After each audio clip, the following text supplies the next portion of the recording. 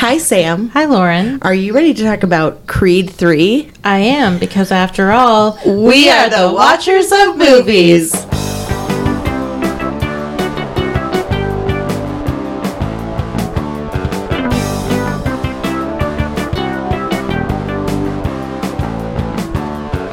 I always feel like I had like a big idiotic smile on my face when I was like asking you the intro thing, and yeah, that's it. You can hear your smile. Yeah, that's what I learned when I was working my phone job. That you can hear. Oh yeah, hear a smile. Yeah. Yep. Pam, listen. Hello. You can't hear my smile now. Mifflin.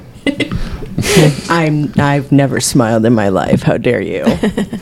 So, Mike is back? Mike's back. I'm back. Back again. Back to back weeks. Yes. Yes.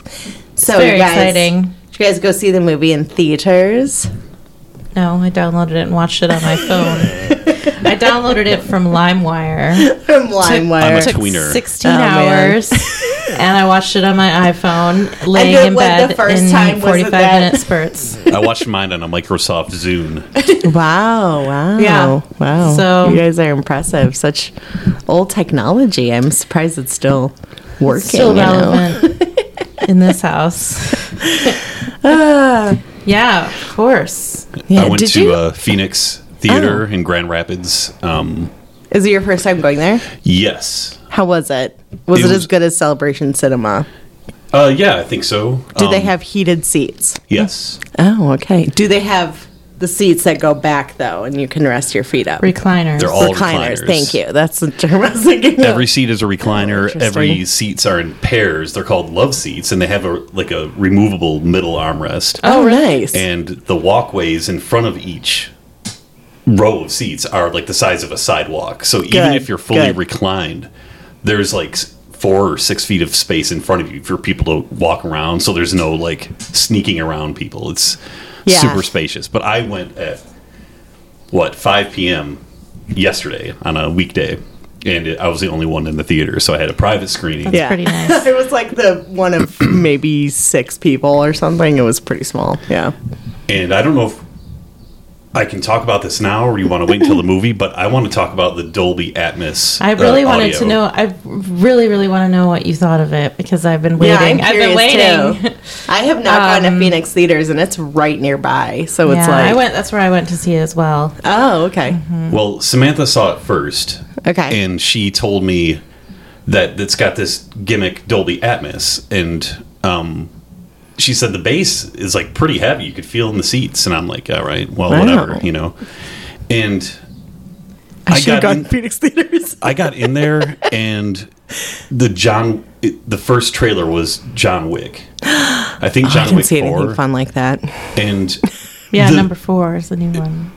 I wasn't prepared for what the bass was actually going to be like. And in this trailer, it was the bluntest, most in-your-face bullshit I've ever seen. And it was nonstop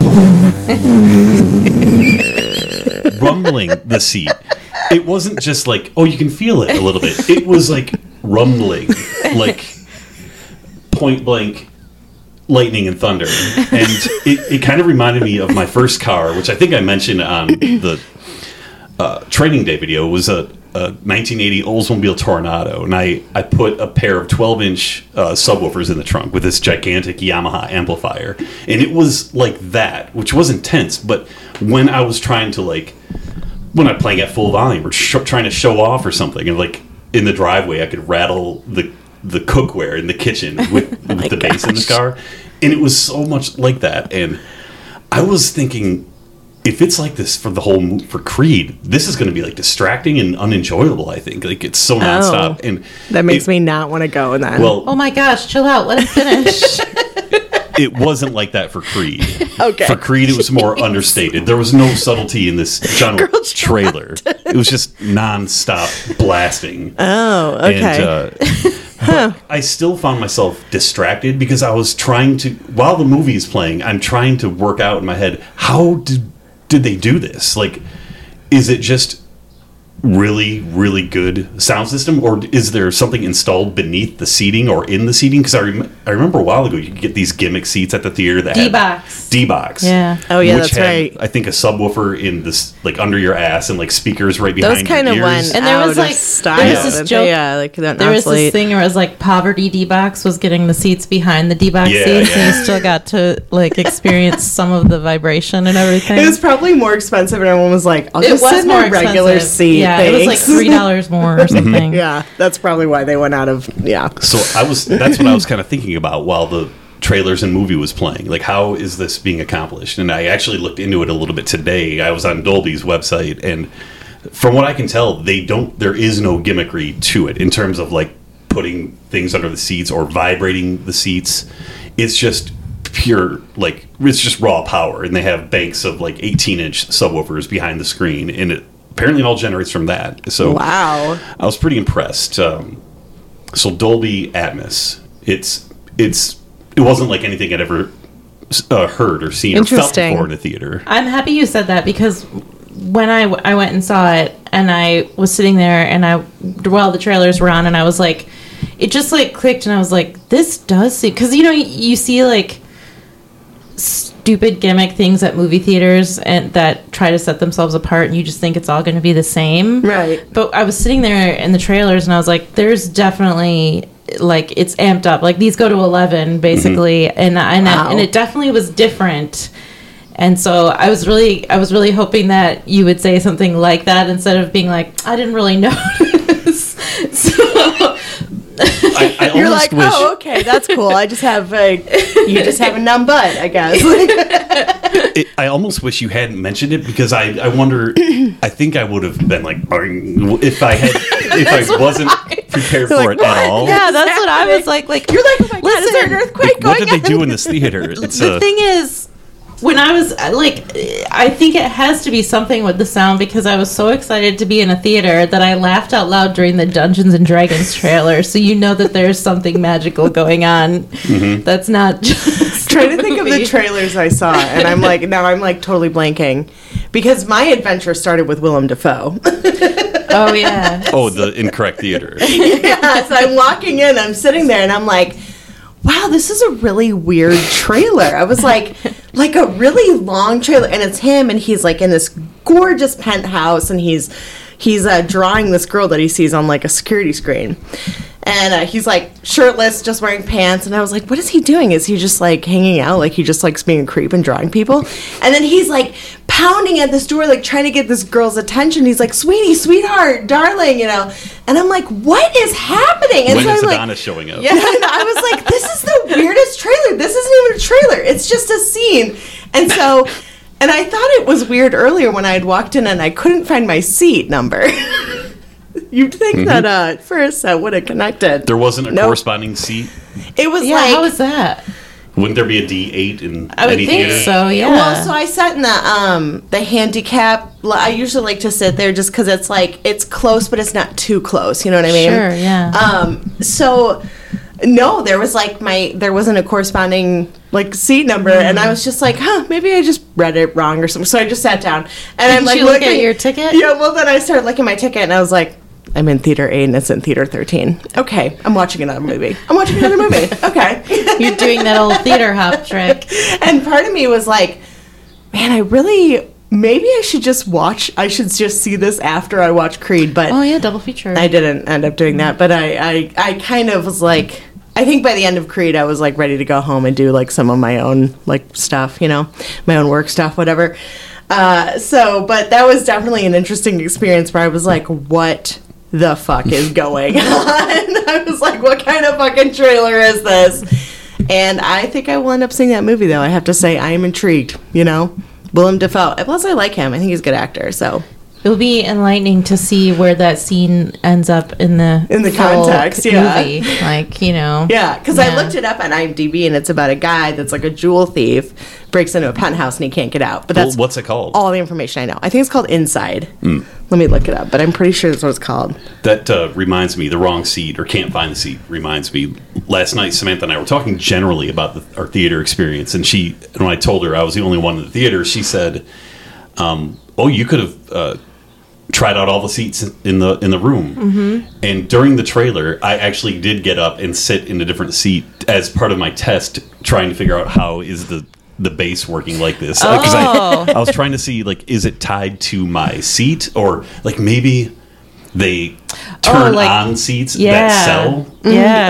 But it was the same, which is in line with what I found on their website today. So I did a little bit of exploration, and that kind of curiosity can really get at me, even if I'm trying to watch a movie. Yeah, no, it's an experience for sure. It was a fun theater, and I don't know, Mike, if you were going to talk about this, but wait, where did you? Phoenix. So, by the way, it is called Inside. But where did you guys sit? Like within the theater? Like, did you sit close, far away? Like, where did you? I was in row D, which is kind of right in the middle. Okay. Yeah, we were near the back. I went with my mom. She wanted to see it, and she said, "I don't think your dad will want to go." So I said, I tried to get my mom to see it. She was like, I was like, "Do you want to go see Creed 3 with me?" She was like, "No." I'm like, okay. and my mom is she's a treat to watch movies with, because she like reacts to them.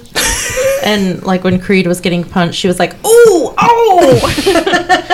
and I was laughing. And then she leaned over to me at one point, and she was like, "Did he send that guy to the party?" And I was like, "I don't know." Victor. She always asks me questions, and I always say, I'm watching the same thing. I've Mom. seen just as much as you, Mom. But my mom does the same thing. She's like, "What is going to happen in this scene?" I was like, we started the same movie at the same time, right? We're sitting here, right? Okay. Like, I love you, But she Mom, always but I buys don't know. candy, which I never do, so that's the novelty. Oh, nice. But nice.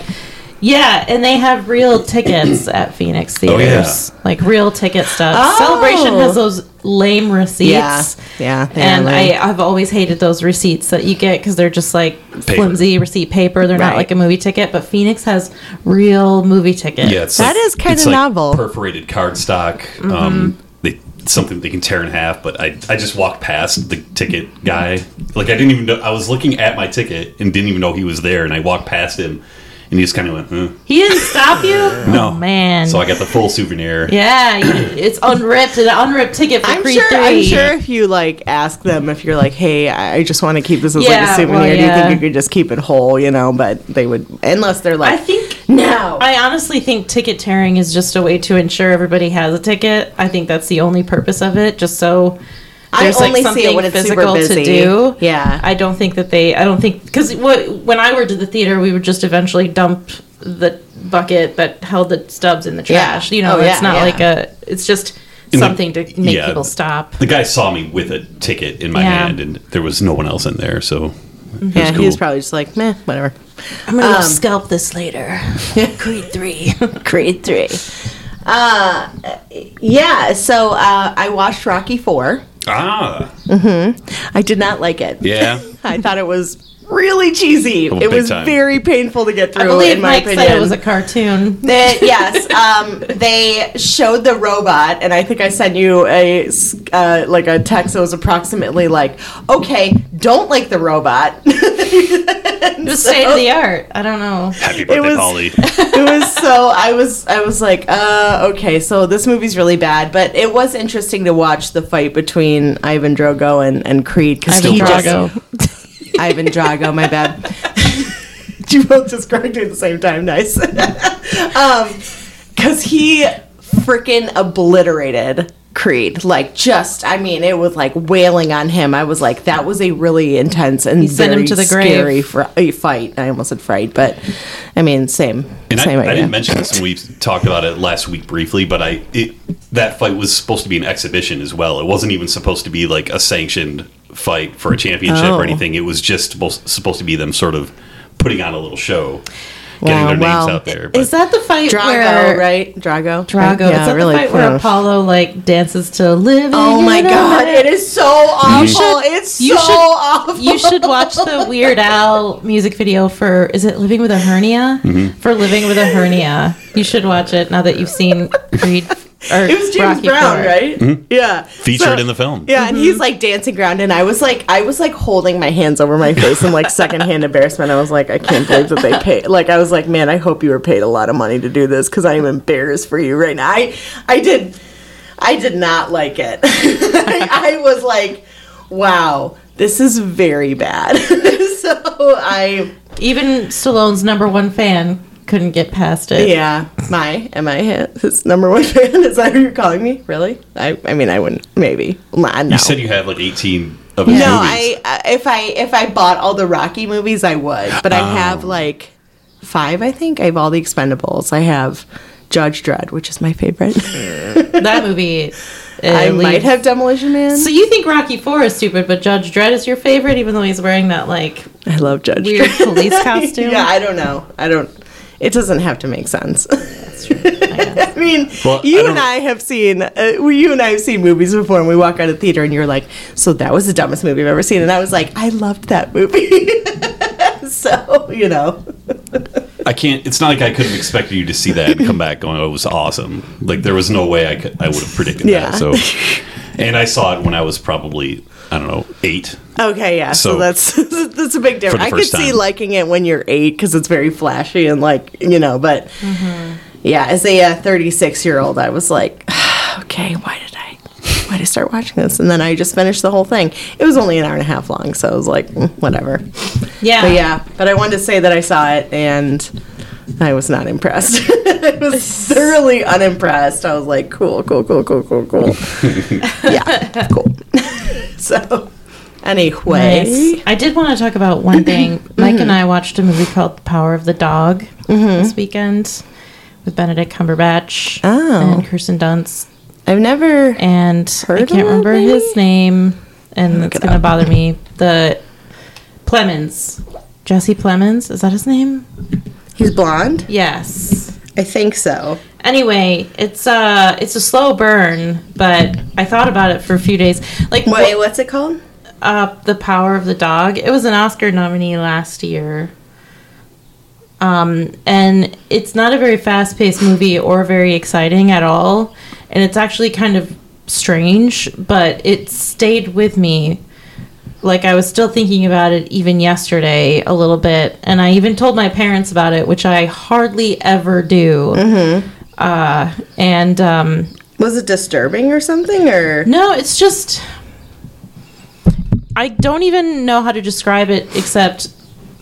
You wouldn't call it disturbing, would you, Mike? No. No, it's just... It's slow-paced. It's very thoughtful.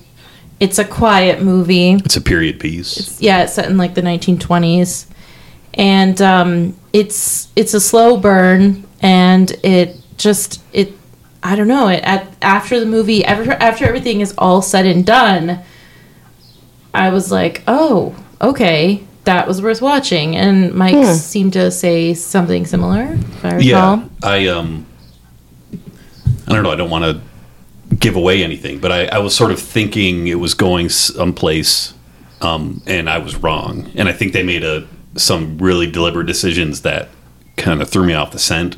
And I do like that. It made it, as long as it's written well. it went up like multiple notches as soon as I realized what was happening. So that was cool and unexpected. Interesting. Yeah. Interesting. So holistically, Where was it? Where'd it's you on watch it? Netflix. Okay. It's been in my queue for probably I don't year. know a year. Yeah. Because like when it was God, getting I've- getting so many. acclaimed, I thought, well, it's on Netflix, and I never played it, but we were just like, well, we could watch this. Yeah. So holistically, it's definitely worth watching. But in part, like, if you parceled it out as you were watching it, there were times when I was like, kind of like, okay, what's going? This is meandering. This is weird. So I don't know. I encourage people to watch it and hang in there. Yeah, we paused it a few times to talk about it, and I was really dismissive at one point of it. Like I was kind of running it down, but then it proved me wrong. Interesting. Mm-hmm. Do you think the birds are going to be too loud? I was just thinking that. No, I think they're okay. Okay. It's nature sounds. Okay. It's our music bed. Yeah. It's what? It's our music bed. Yeah, there you go. Our music bed. Interesting. I might watch that. That sounds. I do like movies that kind of tend to stay with you. You know, especially I really like movies that make me feel unsettled. To be honest with you, but yeah, like it's like when you told me about the Ballad of Jack and Rose, and I was like, so I'm gonna go see that. Like I immediately went out and bought it like the week after, and you were like, I just told you not to see it, and I was like. gonna watch it anyway. You know? So, let's talk about the movie, shall we? Let's do it. Yeah. All right. So, what'd you guys think of Creed 3? Me first. You want to go? Okay. Well, I think it's a pretty fun movie, and I liked it. I think that there's some details that I have trouble with because the movie started in 2002. Yeah. The movie said 15 years later, which would be 2017. He won the title, and that disregards the timeline of Creed 2, which is when he won the title in 2018 against a different opponent. Oh. And I was really confused, but then the Wikipedia page said in 2020 Creed, but I would bet money on the fact that it said 15 years later, and the movie started in 2002. So that kind of bothers me. I think you're right about those numbers, but I don't remember what scene it brought us to 15 years later, and I'm curious if it was before that. It was in South Africa, and he was winning the title against Pretty Ricky Conlon.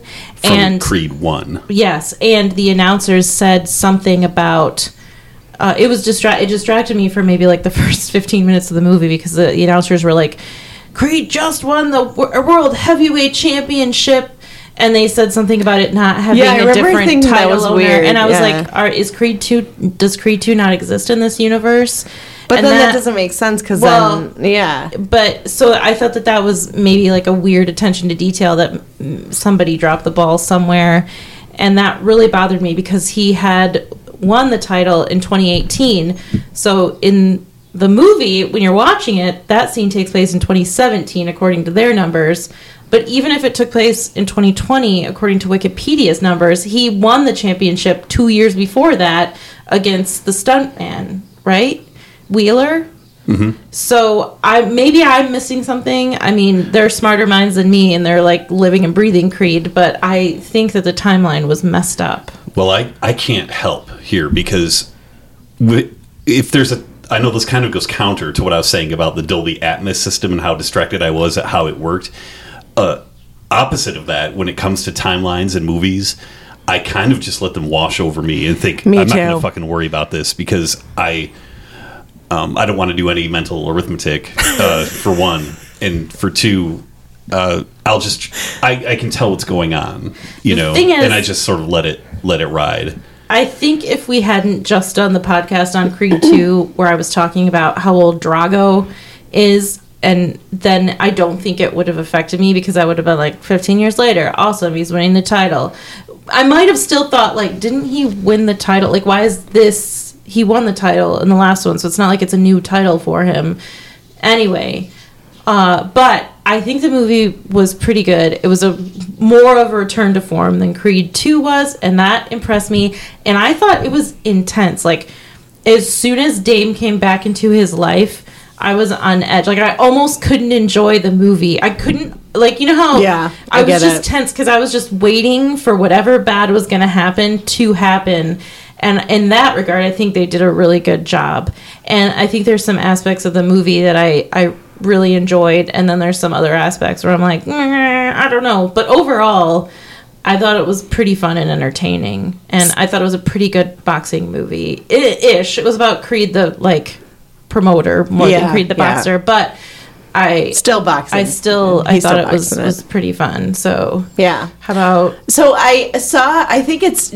very kind of funny. Well, I mean, I know he's obviously an actor, but Jonathan Majors, who plays Damien, I was watching an interview where the interviewer was telling him about how one of his favorite movies, which is Homeward Bound, which I was like, okay, adorable, first of all, that there's like a theory that the golden retriever in it like dies at the end, and like he's seeing his like family in heaven, and you can see Jonathan Majors' face just like drop, like just get soft and like sad, and like he was like, actually I think that's really beautiful. But I was like, what a difference between, I mean, obviously he's an actor, but it was just like that appreciation, that just that difference between like him as a person versus him as an actor made me go like, wow, this guy's got some talent. And it was just cool. It was cool seeing that, you know what I mean? I saw a deleted scene though where he was talking to Creed about his favorite movie, Homeward Bound. Mm-hmm.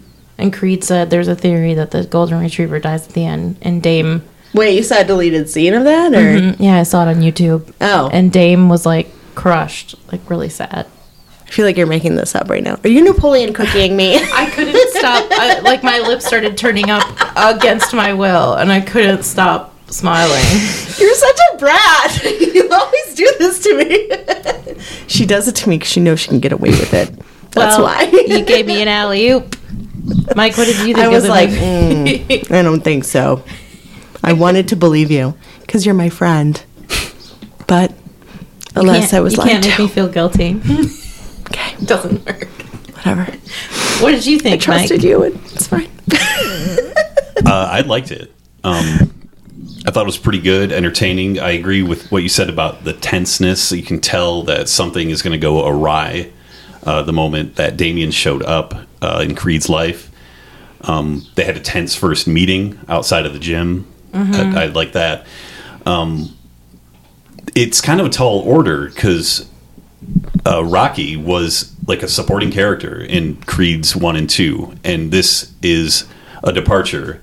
And I think it succeeded on that front. Like, what is a Creed movie without Rocky? And they took. I still would have rather liked Rocky in it, but Well, I was even thinking. even for like 5 minutes, you I know. was even thinking. I don't know how well Rocky's character would fit into this movie because I think Yeah. this movie had a different vibe and feel to it, and maybe it's a paradox because maybe Rocky is what creates the different vibe. So if he were introduced, it would just work, but the movie I think would feel a lot different with Rocky in it. So I kind of feel like almost in a way like they took off the Rocky training wheels and let Creed sort of soar off of a cliff. Yeah. And I think for the most part it was effective. I just wish that you had seen like even like a Zoom call between them. You know what I mean? Just like something where they're like, "Hey, bud, how's it going? I just want to check up on you." You know, that's it. I actually was glad that they didn't do something like that because I thought if you would have been like, make your predictions, how are they going to mention why Rocky's not there? I thought they were going to do the thing where it's like, you know, I can't call Rocky. He's enjoying living in Toronto with his son or whatever.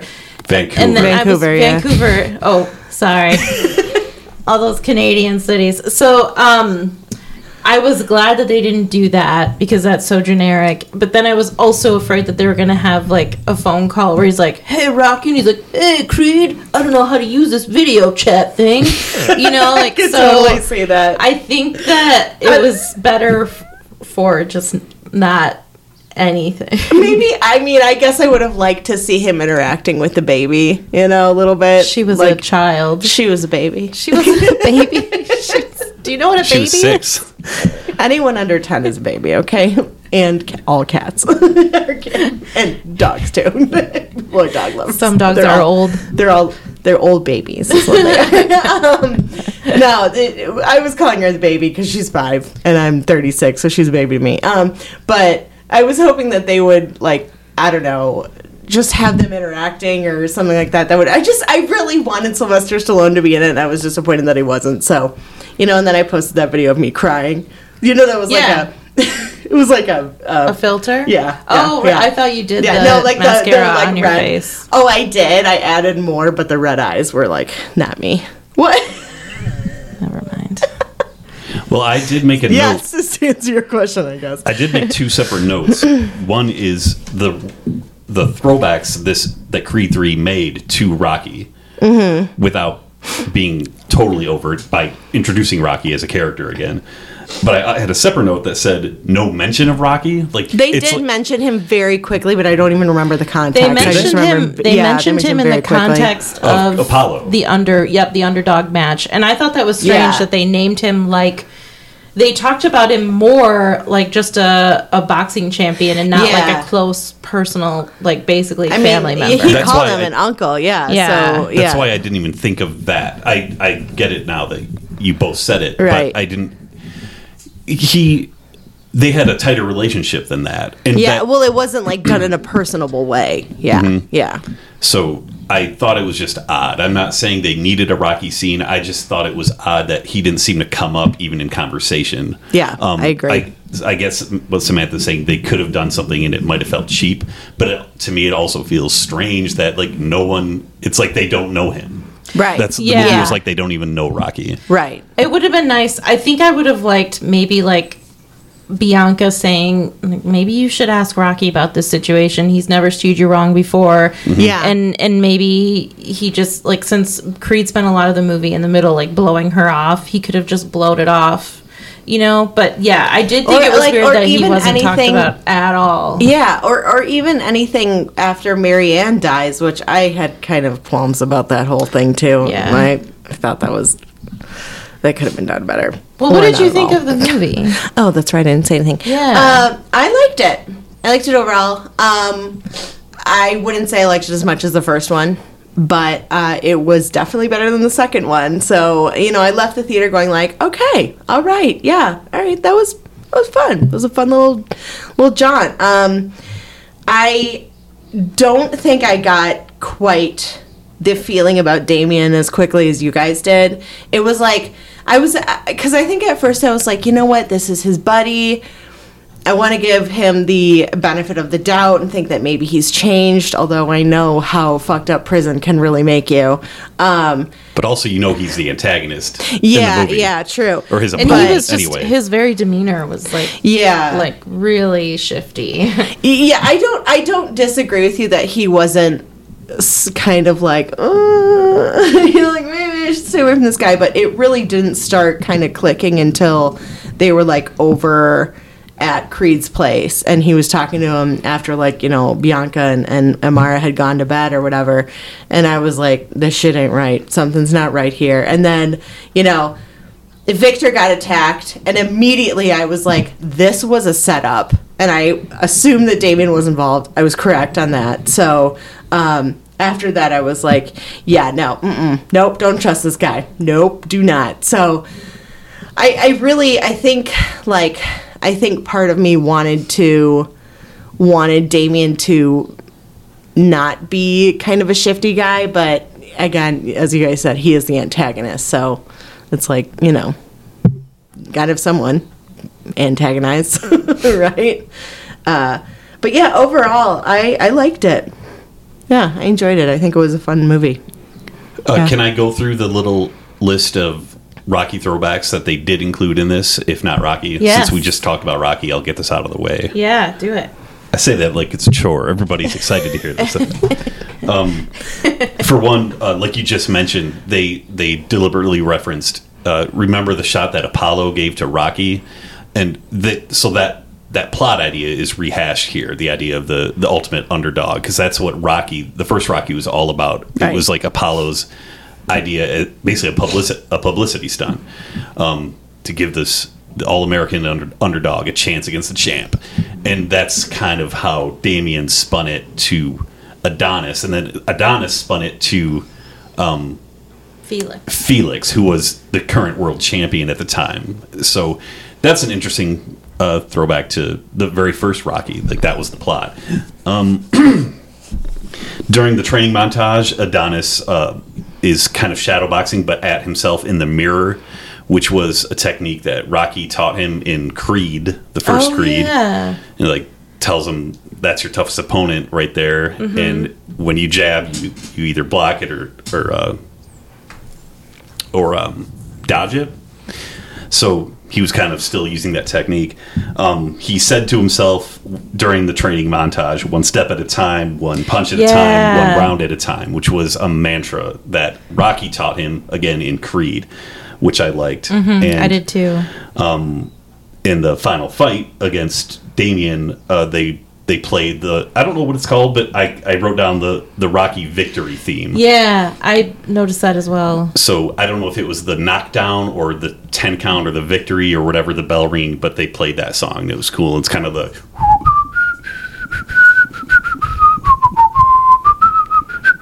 and so on. Yes. And that's very nice whistling from the by the way. I think that's also from the first Rocky and used throughout. So they did definite throwbacks to Rocky in a way that made me feel like it doesn't seem like there's bad blood here. That's kind of what I was wondering when Stallone wasn't involved in this. Like, I wonder if there was a fallout, and I didn't see evidence of that, at least in like the skim of the Wikipedia article I did. So if there was something else going on, it was out of my vision. But I mean, I think like Sylvester Stallone was filming King of Tulsa at the time. That's why he probably wasn't available. But Okay. did you know that this was Michael B. Jordan's like premiere acting or I knew Directorial directing? debut. I Yeah. only knew he directed it because of the credits. I did not Same here. know if he directed other things. So that's cool. I read that. I thought that was. I think he did a really good job for his directorial debut. I wondered actually. So the first fight that they're showing in South Africa, there's like a scene where they like show the slow motion. Excuse me. And I was wondering, because I don't love slow motion, but I really liked this slow motion because it was underused and I felt like it served a purpose versus like, like Mulan was just so like half of it was like slow motion and just because it was like just a terrible movie, The slow motion The was showing live him action like animated. like robotically assessing the weakness that he Right. could exploit. Yeah. Right. Well, and then they show him like punching him, and you can see like the skin like rippling out. It's real. I thought that was very cool, and I like that he did that. Again, normally I don't like that, but I think that was well done in this instance. Yeah, I agree. And I noticed they did it like maybe one other time in the film. I think during another, maybe the last fight scene. But either way, I noticed it immediately, and I was like, okay, I appreciate the use of slow motion, because again, there are worse directors out there, like the person who did Mulan, and it's just like, well, I don't have a plot, and the plot that I do have is garbage because I didn't follow the original Disney film, and so whatever. Okay, I'm just bitter about Disney. It's just like whatever, like do not let me down with Little Mermaid, but I have no expectations. Okay. Well, yeah. Well, anyway. So speaking of him directing, I thought that the little girl who played Amara was a really good actress. Mm-hmm.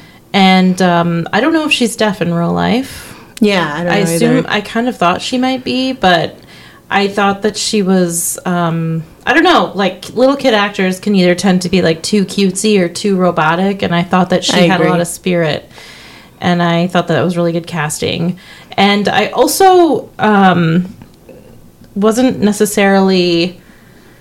I'm glad that they didn't show a ton of shots of her, like, really training to be a boxer, but I liked that she was expressing an interest in being a boxer. Mm-hmm. I thought it was really cute how he said, Adonis was talking to her, and he was like, oh, Uncle Duke was showing you videos or something like that. Because it seemed like they had been, like, hiding his career almost from her, or not, at least not letting her see his fights. Because Understandable. it can be scary, Yeah. But I just thought it was neat that the trainer is Uncle Duke to Amara. Yeah. I was agree. surprised that they even let her come to the last fight. I was like, I Yeah. don't know if I would have let my especially since they 5-year-old child in here. And, Took her out of the Felix fight. Yeah.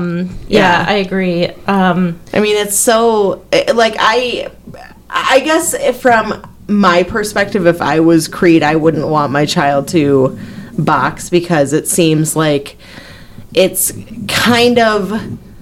I mean, I don't. Maybe I'm horribly wrong, but it seems kind of like a thing that people flock towards it that don't have a lot of other options, and it's like I mean, maybe I'm wrong.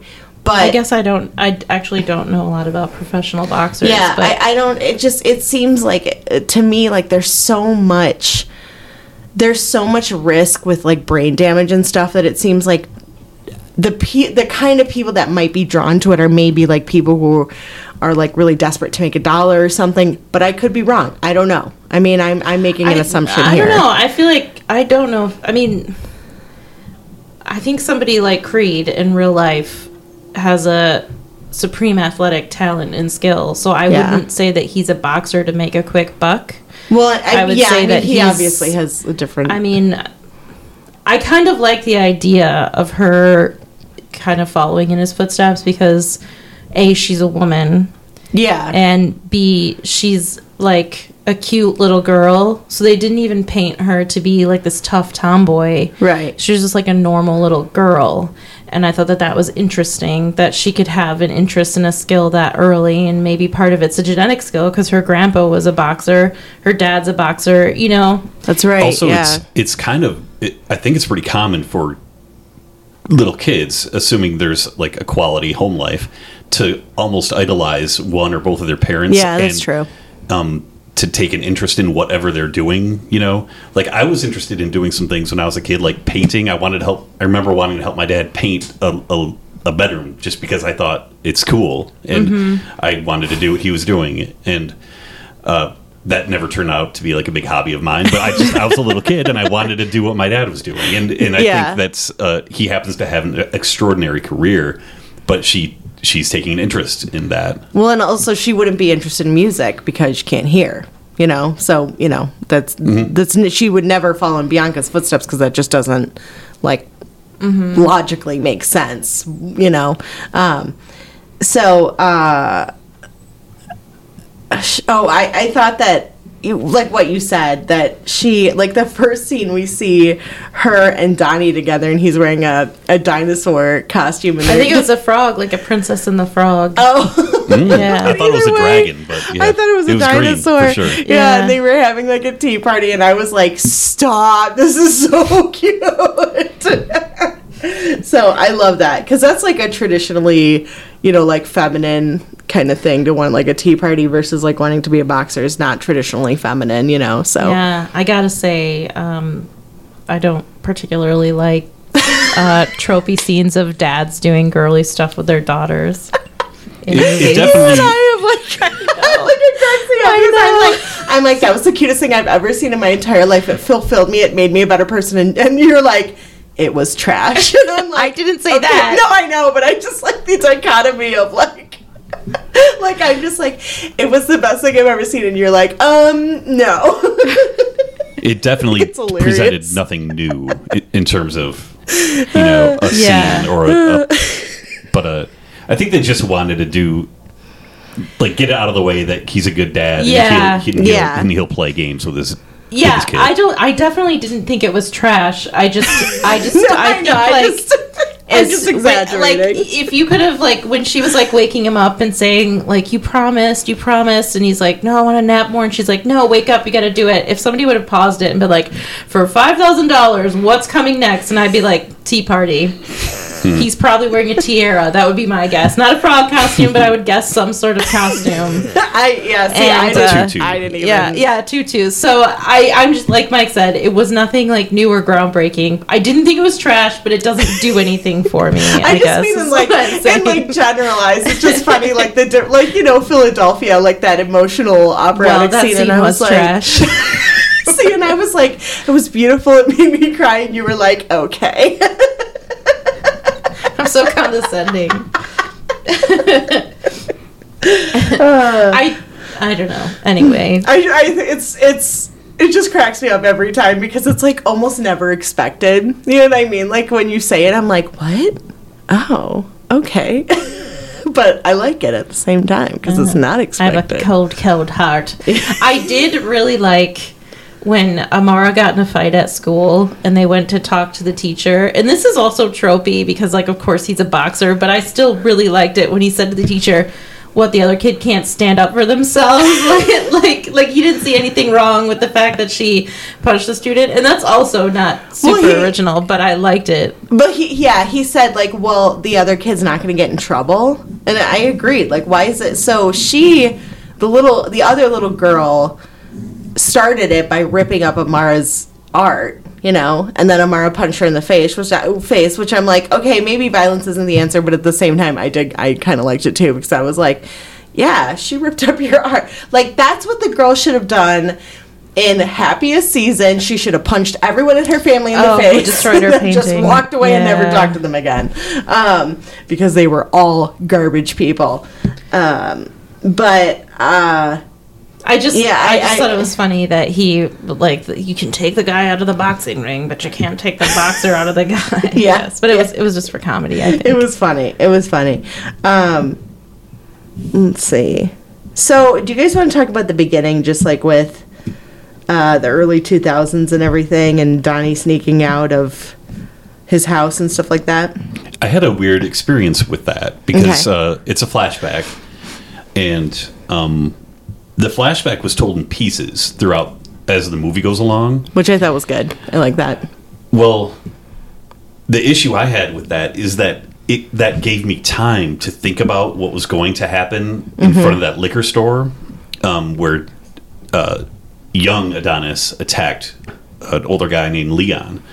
And I was, in my head, it got way more escalated than what actually happened. I would have bet $75 or $100 that Damien was going to kill somebody because he had. That's what I thought Yeah. too. Yeah. They made a. Especially for how long he was in prison for. Yeah. Well, they made a big point to say that to show that he had a firearm. Right. And he brandished the firearm and still cut the flashback off again. And I don't know what that served, because all that did happen was Adonis ran away. He put his gun on the sidewalk and he was arrested. Damien. Yeah. And it's like that was anticlimactic for what the build, and I thought it might have been a darker thing and maybe even help explain why Adonis never talked about this, because it was a harrowing event. He witnessed a guy get shot and killed. Right, And right. None of that happened. It just kind of fizzled, and the guy went away for 18 years, but he did say that is a long time.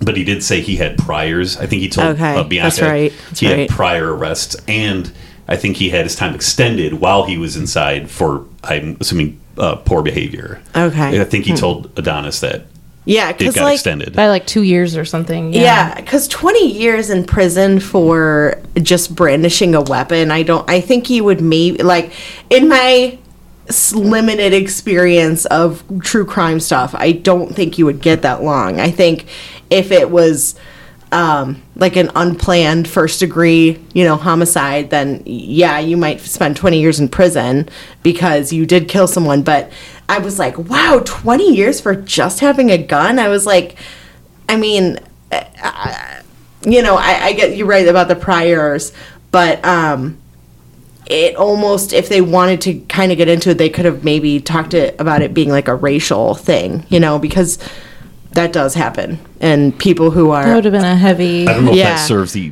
I don't think it does antagonist, either. though. Yeah. Yeah, that makes him seem more Yeah. like a sympathetic character. Yeah. He could have, I guess I agree with Mike, because I was thinking like he must have killed a guy, but yeah, just brandishing a weapon, I'd be like, geez, his whole life, like, like that's a long time in somebody's life to be locked away for just pointing a gun. They could have even had him like shoot the guy. Yeah. And not kill him. Yeah, and just that injure would have him. at least made like a little bit more sense, because I was also thinking, he did say he had priors, but he was also a juvenile, wasn't he? Or was he like- over 18? I think... I don't know. All we know is he's older than Adonis. Yeah. And Yeah. I think Adonis was like 14 Yeah. in that. So in he that maybe flashback. he was maybe 18. But So we don't maybe know. it's different. Yeah, I don't know. I don't know. I know, like, You can get tried as an adult too if you're if you're not. But okay. again, I think that's usually reserved for something more serious than. Yeah, Yeah. I think if you're tried as an adult, I think it's usually it's like something not just having a weapon. It would be like unless killing it's someone. like an illegally gotten gun and there's all this, but they didn't go into the Yeah, details. But yeah, Who cares about that in this country? I'm trying. I was kind of joking, but I'm not really joking because it's kind of true. But yeah, so what did you guys think about Marianne keeping like the letters away from Donnie? I thought that to me that whole thing made sense. Like, Donnie has a friend. Well, I did think it was kind of funny that they were sneaking out, and in the beginning of the movie you think like, what are they up to? Are they running drugs? What are they doing? But they're just going to a boxing What are they competition. doing? So I thought that was a good a good swerve where you're like, okay, because Adonis, you always have to be on Adonis's side, I think, so you can't have him like working for the cartel before he gets set straight. So I liked that they were sneaking out of the house, but they were just going to a boxing match, and then they were going to this liquor store, not even to get liquor, to Snacks. get like cherry pie and stuff, and so Snacks. so I liked that. And then I think, like, if your son, who is violent, because when she like picked him up from the group home when she first took him, he was fighting and stuff. He has a friend who brandished a weapon and is now locked up. I kind of get it, like trying to keep them apart, because that's not really, you don't really want him to start going down that path. And she obviously made a decision about Damien's character. I don't mean the character Damien. I mean the character of the character. Right. And in an effort to keep Adonis on the right path, she's removing that element from his life. Also, I think it's necessary to have handled it that way for the movie to function well, because it... because then you see the picture. Well, not only that, but that too. Just the fact that you want Adonis to not be the jerk who had the letters and ignored them anyway. Yeah, that's true. Like, that was pushed on his adoptive mother. She made that decision, not him. And I thought it showed good character of Adonis to not throw her under the bus. He never... Yeah. Oh, that's true. He never said, like, oh, my mom kept them away from me or anything like that. He didn't want to give that excuse. And it was made clear that Adonis still was, even without having those letters, he was regretful about neglecting Damien the whole time he was in prison. I think they did a nice job of showing that, like how he said something pretty profound about how he tried to convince himself that he had forgotten about it or something like that. He just sort of internally buried it, but it obviously was nagging at him. And it also helps explain Damien's frustration at big time being ignored for 18 years who was his best friend. And watching his best friend take his boxing career, basically. Yeah. I mean, I think that Damien is a very interesting and complex person because of just, I can't imagine that devastation of being in the worst situation that you can think of. You're in prison, and now someone, I'm assuming he probably doesn't have that great of a home life. You know, maybe he doesn't even talk to his parents or anything like that. Yeah, and he was in a group home. Oh, yeah, that's right. And so, like, the only person in the world that you know, that you care about, that you love is just, like, can't be bothered to do anything with you. And like Samantha said, literally became the heavyweight champion of the world, which was Damien's aspiration. And his dream and stuff, So I think the movie did a nice job of, he's a good villain. He is, Damien, I agree. Because he's definitely the antagonist and a villain, but you can see where he's coming from. And that's always the key to that. You can see their point of view, that they're not just evil for the hell of it.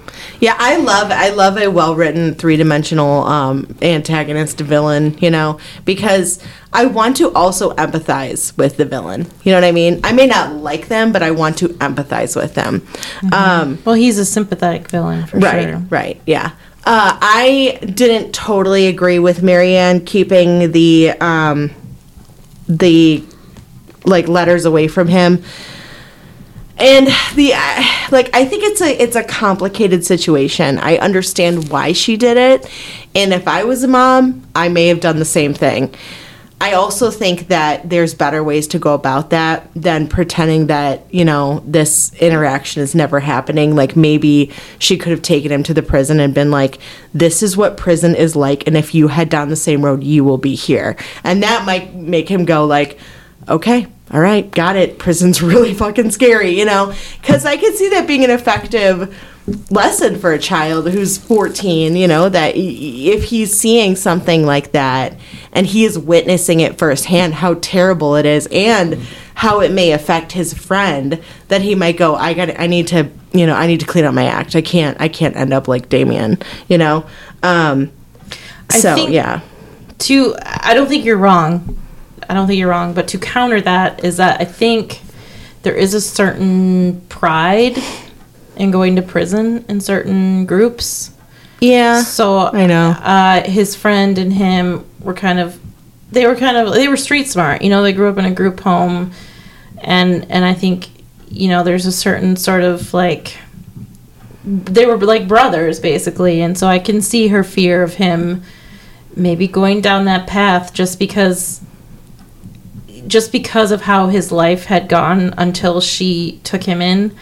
So, yeah, I don't know. Yeah. I think prison could scare people, but prison also could have, a weird sort of, street cred to it, maybe, for some people. Yeah, I I don't know if I understand where you're coming from. I don't know if I necessarily agree with that just because of where he was in his life. You know, he was in such a nice place, and he had a very, you know, I mean, he was growing up a very affluent neighborhood and stuff like that. So Bel Air. yeah. So is that really? Is Bel Air? That's what Damien said. He said, Oh. your mom still live in Bel Air? Oh, okay. And Creed said, yep, very same house. Right. So I don't know. I think this situation is just, it's so difficult. And I think that as a mother, Marianne did what she thought was the best for her child. And I respect her decision. I don't know if it's the one I would make, but I also completely and totally understand where she's coming from. But it was something that I was just kind of like bouncing around in my mind, and I wanted to talk about it because I think it's just it's an interesting part of the story, you know. When you raised that question, the first thing I thought of as an alternative was maybe wait until Adonis is like established on his own, and then share the letters with him when he's an adult. Mm-hmm. Because if he was 14 at the time that Damien went away, that's a few years when he's still super impressionable.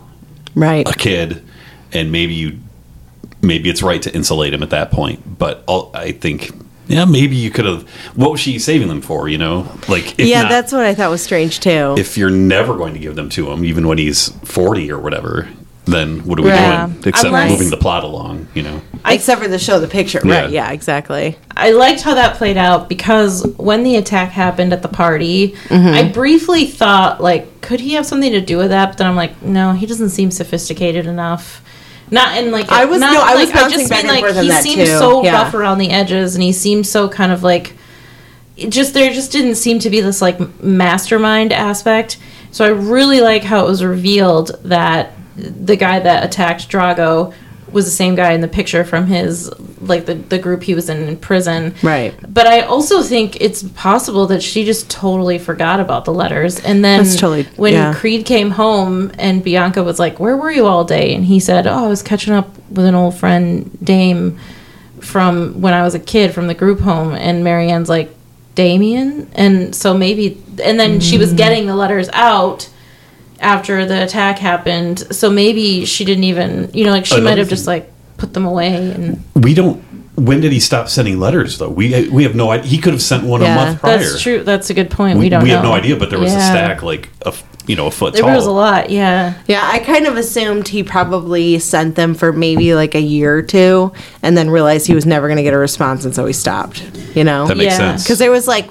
It looked like maybe a dozen letters, you know. It didn't seem like a ton. It just seemed like maybe every month he was sending them or something, you know. So, but I just can't imagine being Damien and being a kid. And I consider him a kid because really before your brain fully matures, you know, like you're a kid kind of. And just having no one. And now the one person that you really care about just was like, nope, can't be bothered. I can imagine, I can understand why he came back to go after what Creed had. Mm-hmm. You know, I mean, I probably would do the same damn thing. I'd be like, you know what? I am angry and I want everything you have. You know, so you spend enough time in a horrible place, eventually that's all you can focus on. That's all you can think about. That's all you can dream about. And it's just frustrating and scary, and you don't know what's going to happen in your future. And, you know, so I think he was definitely a lot better developed as far as like Victor Drago goes, mm-hmm. you know? And I thought it was cool that Victor and Creed were just like buddies. I was like, oh, okay. Guy almost killed you, but that's cool. You know, I guess. I was excited to see Victor appear in this movie. Like, me too.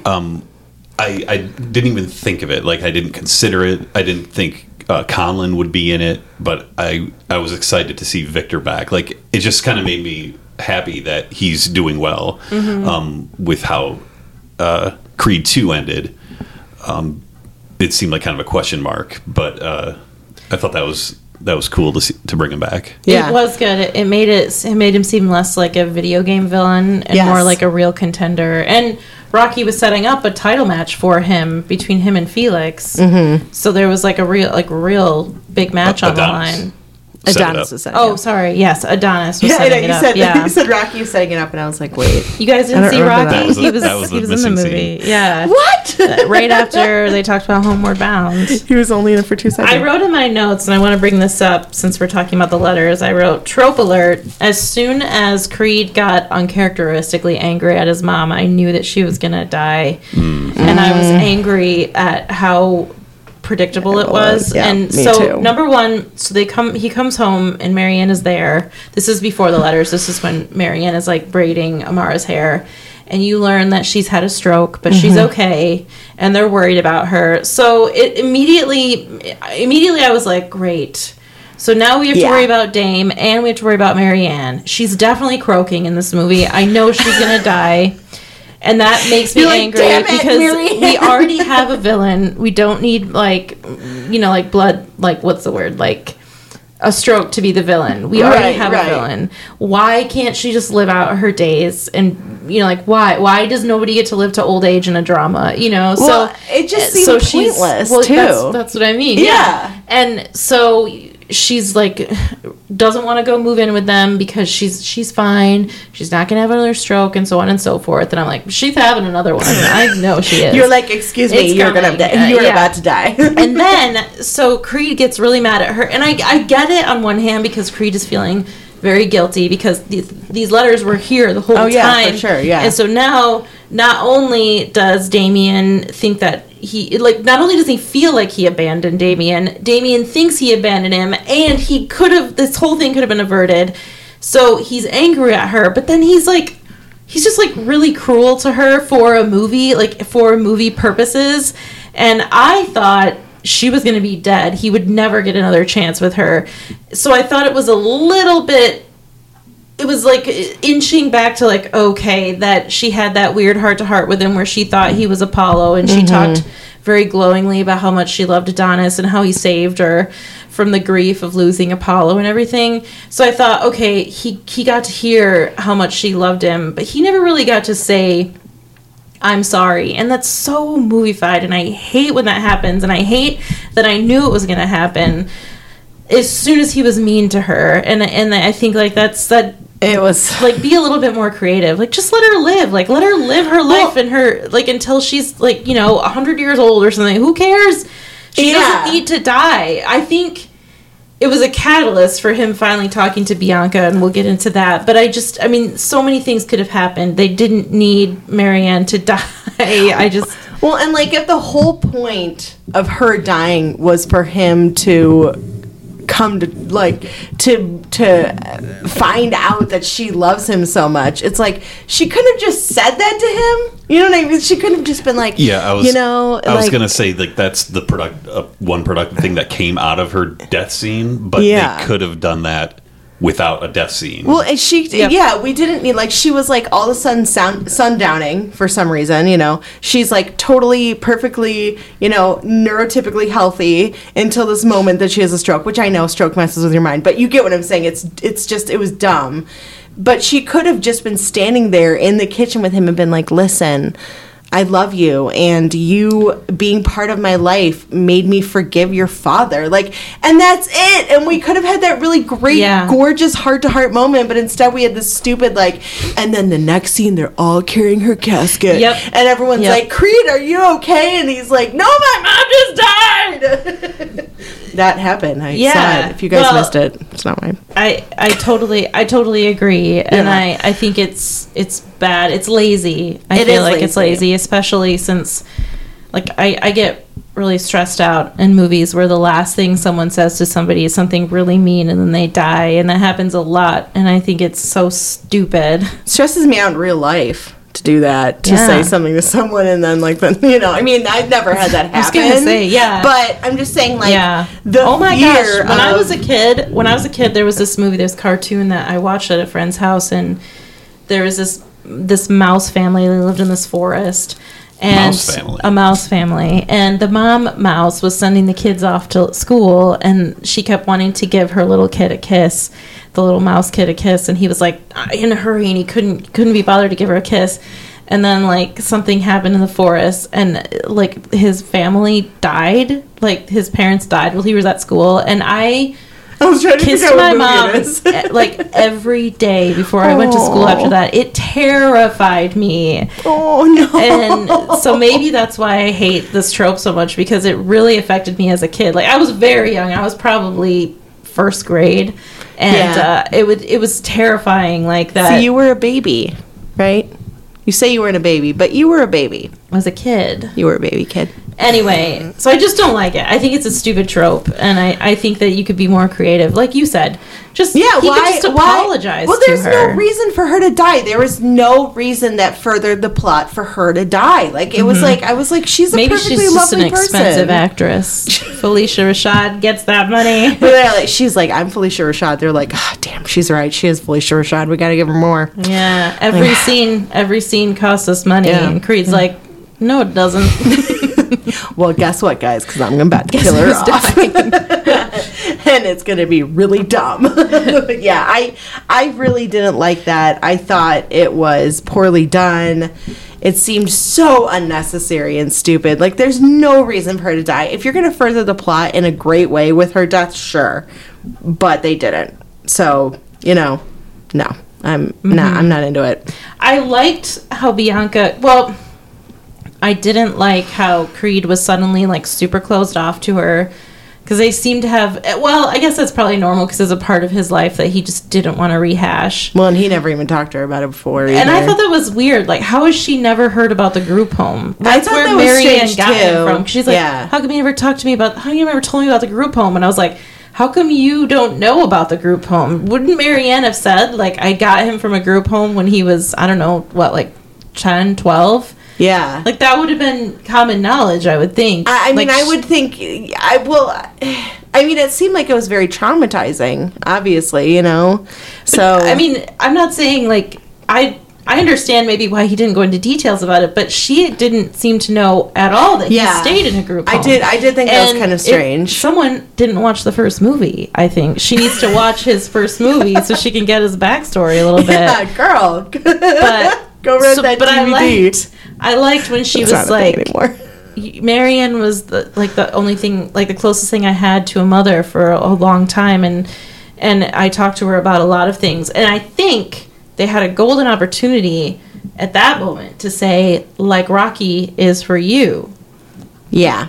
Because maybe, I mean, they could have equated, like, Creed is like has like a constipated feeling situation, like in a constipated emotional situation, because he doesn't have his confidant, like to talk Right. to. So I guess if they were going to bring Rocky in, that could have been a moment when they talked about him, because I thought it was really sweet how Bianca was like, yeah, when I had to give up performing and singing, that was really hard for me, and your mom helped me, and I had to find other things that I love to fill that void in my life, and I all of that could have been accomplished without the mom dying, but I agree, think yeah. that was an interesting turning point in Creed, like starting to open up maybe.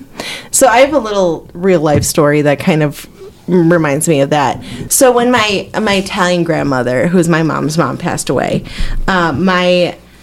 she loved the song "Stand By Me" by Benny King, and so my cousin Laurel was singing it, and she was like, looking out at the, I don't know, audience, is that what you call it? I don't know, whatever. It was at a funeral. At the funeral, yeah.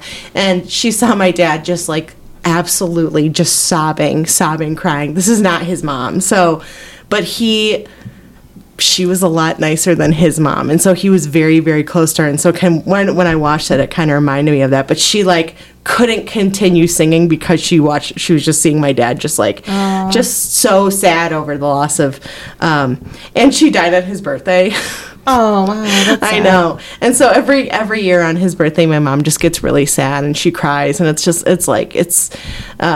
but she was just a really great woman, very loved. So it's hard when you have like a person in your life that's such a different person from your actual mother, because his mom was very, very just cold, distant, not very nice, not very friendly. That's the story I thought was very sweet with Bianca missing Marianne, because I think that my dad had a similar experience with, my maternal grandmother. And it was really hard, it was very hard on all of us. Yeah. Well, yeah. I mean, I still miss her all the time. It's been over 15 years. It's been probably 20 years now, so.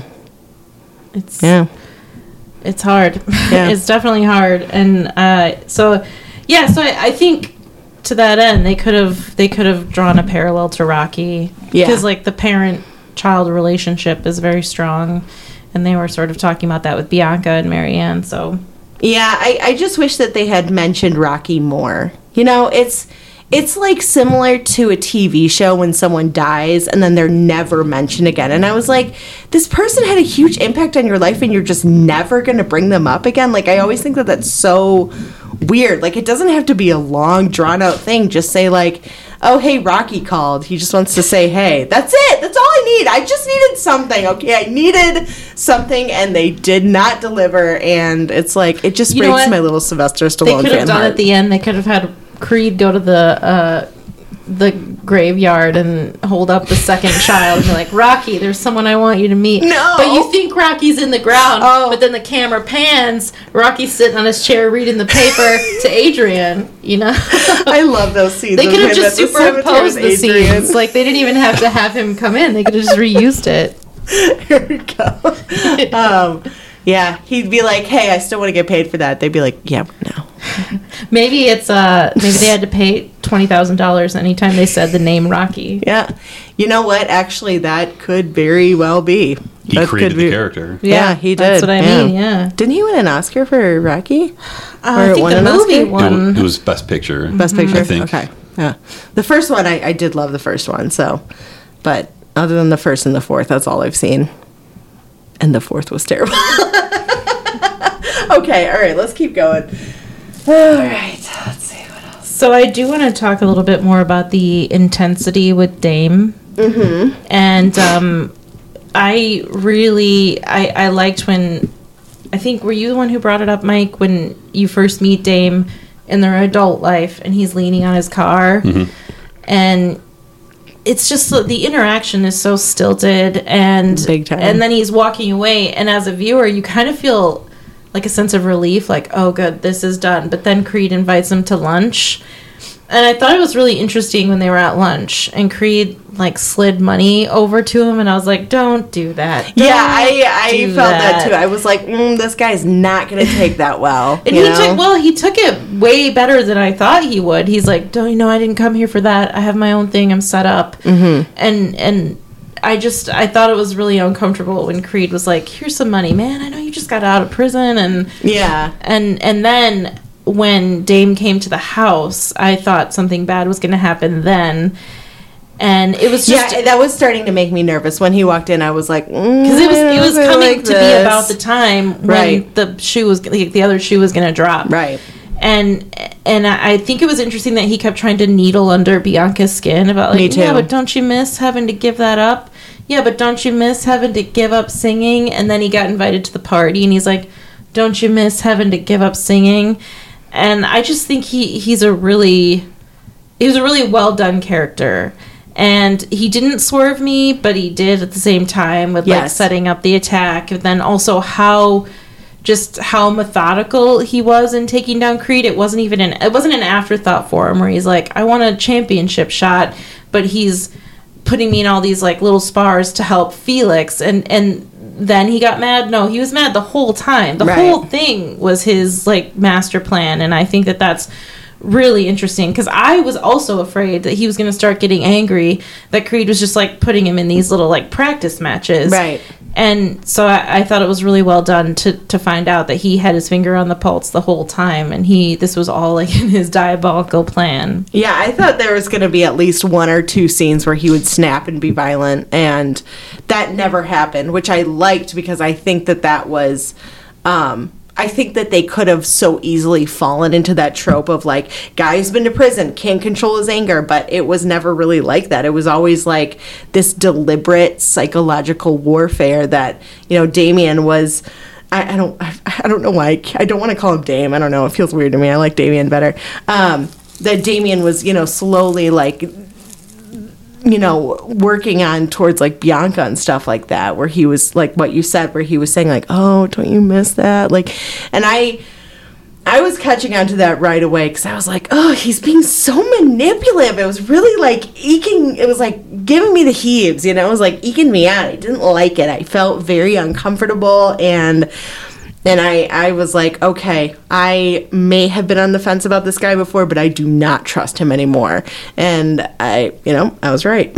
So, I also, I thought it was interesting that all the time he was sparring with Felix, so Duke saw what was going on and he didn't trust him, and I kind of thought it was a little bit strange that they went ahead with the match, because Duke was like, he's angry at everyone, he's got a chip on his shoulder, he doesn't fight clean, and Creed is just like, that just means he's going to be or he's going to be exciting or something. Put on a show. Yeah. And then in the match he kept doing like like illegal things or whatever, and I was like, shouldn't somebody stop this match? Like, Felix could keep the title. It's not Felix that can't handle it. It's the fact that this guy keeps breaking the rules, and I thought that maybe it went too far with them showing that he was fighting so dirty and nobody did anything to stop it. Or am I missing, is that like, does boxing sort of keep going unless it becomes egregious? Or I don't know. What I told myself during the fight, Damien versus Felix, is that it was a sudden change of plans. They were going to have two professionals, but Drago couldn't fight, and now on short notice they brought in like this wildcat who kind of took everybody off guard, including the officials at the match. Mm-hmm. That's as best as I could justify it. That at that level, the pinnacle of the sport, it's almost like you want to count on the best fighters in the world to sort of govern themselves, and they didn't get here by being a dangerous mess in the ring. Right. But that's what was introduced when they pitched Damien, mm-hmm. when they gave him that chance. I want to say that this is something that I put like in my own life, I guess. But Duke says to not Apollo, what the fuck, to Donnie, he says that when someone tells you who they are, you should believe them. Mm-hmm. Yeah. And he's showing you who he is. 100% agree with that, because I've had experiences in my own life where people have told me exactly who they are. I've ignored it, and later, guess what? They are just like they said who they said they were, And I really like that he said that, because I think that's something that maybe not a lot of people maybe put stock in, but I always think that when someone says to you like, hey, I'm this way, or I'm going to behave this way, that you go, okay, I'm going to listen to you, and I'm going to make sure that I do whatever I can to, self-preservation, whatever. So, let's see. I just want to mention that. I think that is probably the wisest advice that anyone could give, and it's also the wisest thing that somebody could heed. But the problem with it is, usually in a situation like that, emotions are also involved, so heeding it is not even top 5 on the agenda. Right. Like in a romantic relationship, for example, like there could be red flags and somebody just ignores them because they... Oh, hey, that's what I was talking about. Well, they have, like, these emotional feelings for the other person. Yeah. In Creed's case, he has this guilt and shame at what he did, running away when mm-hmm. Dame got arrested. But also, before the guilt and shame, they were like brothers. So there's, like, a brotherly love between them. So he wants to help him. So I think that it makes sense that advice fell on deaf ears. And I think that somebody heeding that advice would have to be almost wise beyond their years to actually be like, you know what, you're right, he is telling me who he is, or they are telling me who they are. So I think that played out very smartly in the movie, and I thought it was well done. Well, I'm glad it was in there. I like Duke as a character, mm-hmm. and I really like that he was the voice of reason, because as a viewer, him giving that advice to Adonis is like a pressure release valve for me, because you're kind of yelling at Adonis internally to not trust this guy, and it's nice to have a likable character do the same on your behalf to Adonis. So and I think that's sometimes essential in a film where someone's judgment is clouded by emotion or by the past, whatever, that you need someone else who's going, I know that you feel this way, but you should maybe listen to that instinct that's deep down inside that's telling you something ain't right, because I think either people just want to go like, oh no, I know him, he's my friend. Well, you don't, though, because now it's been 20 years and a lot of shit has happened, and people do not remain the same, especially after being in something as traumatizing as prison. You're not gonna be the same person at all. And I like that there was that aspect of going like, I know how you're thinking, but you need to just be more aware of what's up, Yeah. So. While we're talking about Damien, you guys talked a lot about how he sort of orchestrated the events that led him to a championship fight, and how he was sort of manipulating Adonis and Bianca.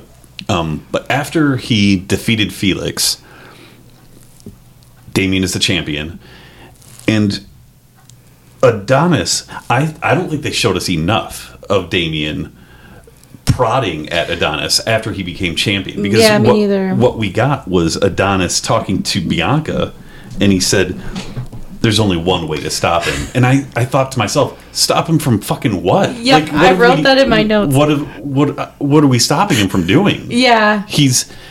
They're talking about him being mean, but I didn't see him being mean. Like I feel they missed an opportunity there to have him really become the heel. A flagrant heel. Mm-hmm. I don't just mean the cheating. I mean, have him say some filthy things about Adonis and his family. Mm-hmm. And they talk about it like that happened, but why didn't we see it? So I think it's like a scene was missing or something. I don't know. No, I totally agree with you, because I thought it was very extreme, because number one, if he's fighting dirty, eventually that's going to catch up with him. And maybe they meant we've got to stop him before you hurt someone else. But I mean, at this point, it's, let the referees take care of it. Let the because people know how he fights. So maybe people won't even want to be in a fight with him or whatever. But they're acting like he's going on a tear through the country. Like he's blowing up buildings. He's doing, and like, we've got to defeat this. He's Tyler Durdening everything. Yeah. And so, and I thought like it was a really... It was used as a vehicle for us to see Bianca give him her blessing to go, which came super easy. By the way, way too easy, because we just watched that Felix. bothered me too. Like Felix, like in that moment, we don't really know yet how is Felix okay? Oh yeah, and eventually you see him and he's fine, but in that moment you're just like.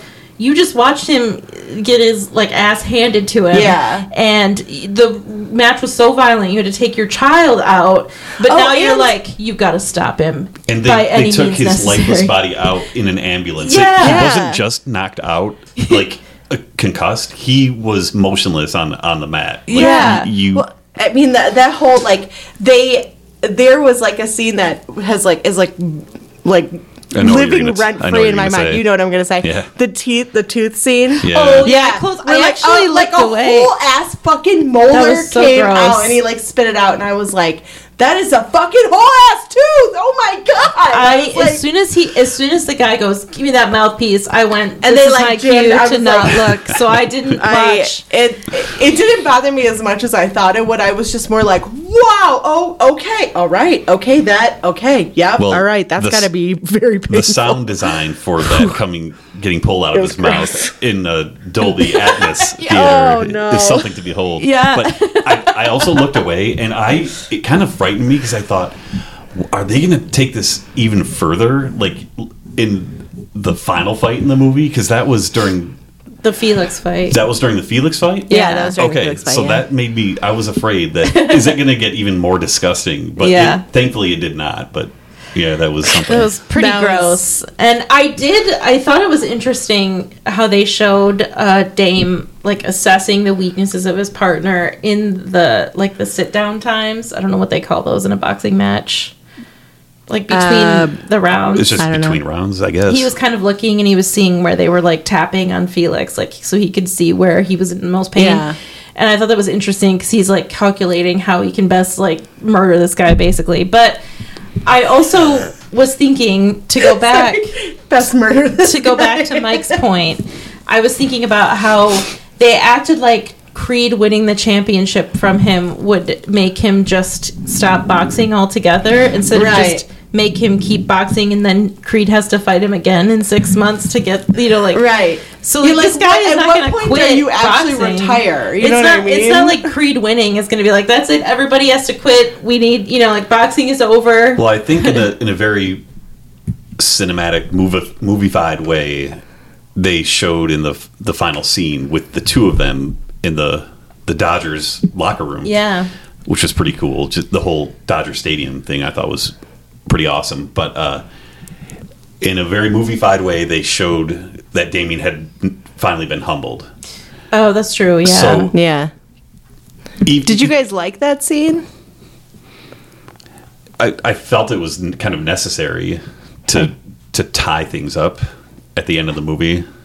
Yeah, I liked it. I didn't have any big problems with it. It was very movie-fied, I agree. I think that in real life they probably would likely not even talk to each other, but I can also understand he was his friend, so I was afraid that they were going to go so far as to Creed inviting him to the victory celebration. I was actually wondering if he was going to do that too. Yeah, glad that they did not do that, and at the end they kind of forgave each other. And Creed was like, "If you need help, you know where to find me." Mm-hmm. But I do feel like it was movie-fied, like you said. But I also agree with Mike that it was necessary because I think them just never talking again.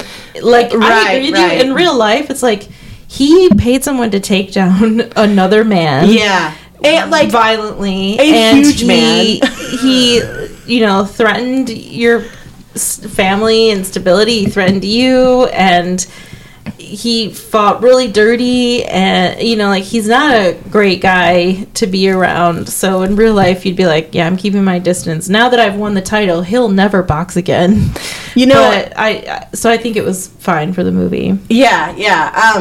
Dolph Lundgren is 6'5". So Victor, whoever plays Victor, I'm assuming is probably maybe like 1 or 2 inches shorter than him. So either way, he's an enormous guy. Also, Dolph Lundgren has I told you this, has an IQ, a genius IQ. Yeah, he's got a legit education. Yeah, he's in very interesting guy. Some STEM field. Oh, really? Something else, yeah. Mm-hmm. That's crazy. Yeah. Why not? That's really cool. Yeah, I mean, why not do that, do some action acting, star? whatever. Yeah. Hey, all sorts of, as I posted that video of Brian May, who just got knighted, and I'm very proud of him. My little fan heart's so That's very the proud. thing about people like Brian May and Dolph Lundgren and me is that we're Renaissance men. Renaissance men, that's and, right.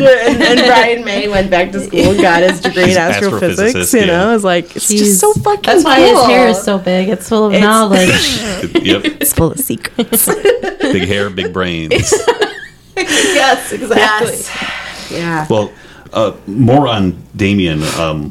I think the movie did a really good job of giving him a visually unorthodox boxing style. Like, even without none of us are boxing experts, but to me, he had a very unique and dangerous look in the ring. And he, the dirty fighting thing is part of it.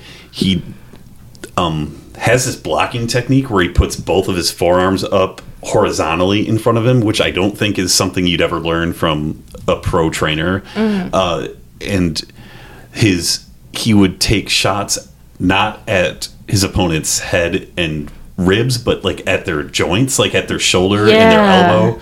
I guess I didn't really notice break them that. down, which He is was like hitting his arm. I guess I didn't really. No, I guess I didn't really pick up on that. Yeah, he was like injuring their punching arm, Right. taking their weapon away from them, smart, which is yeah.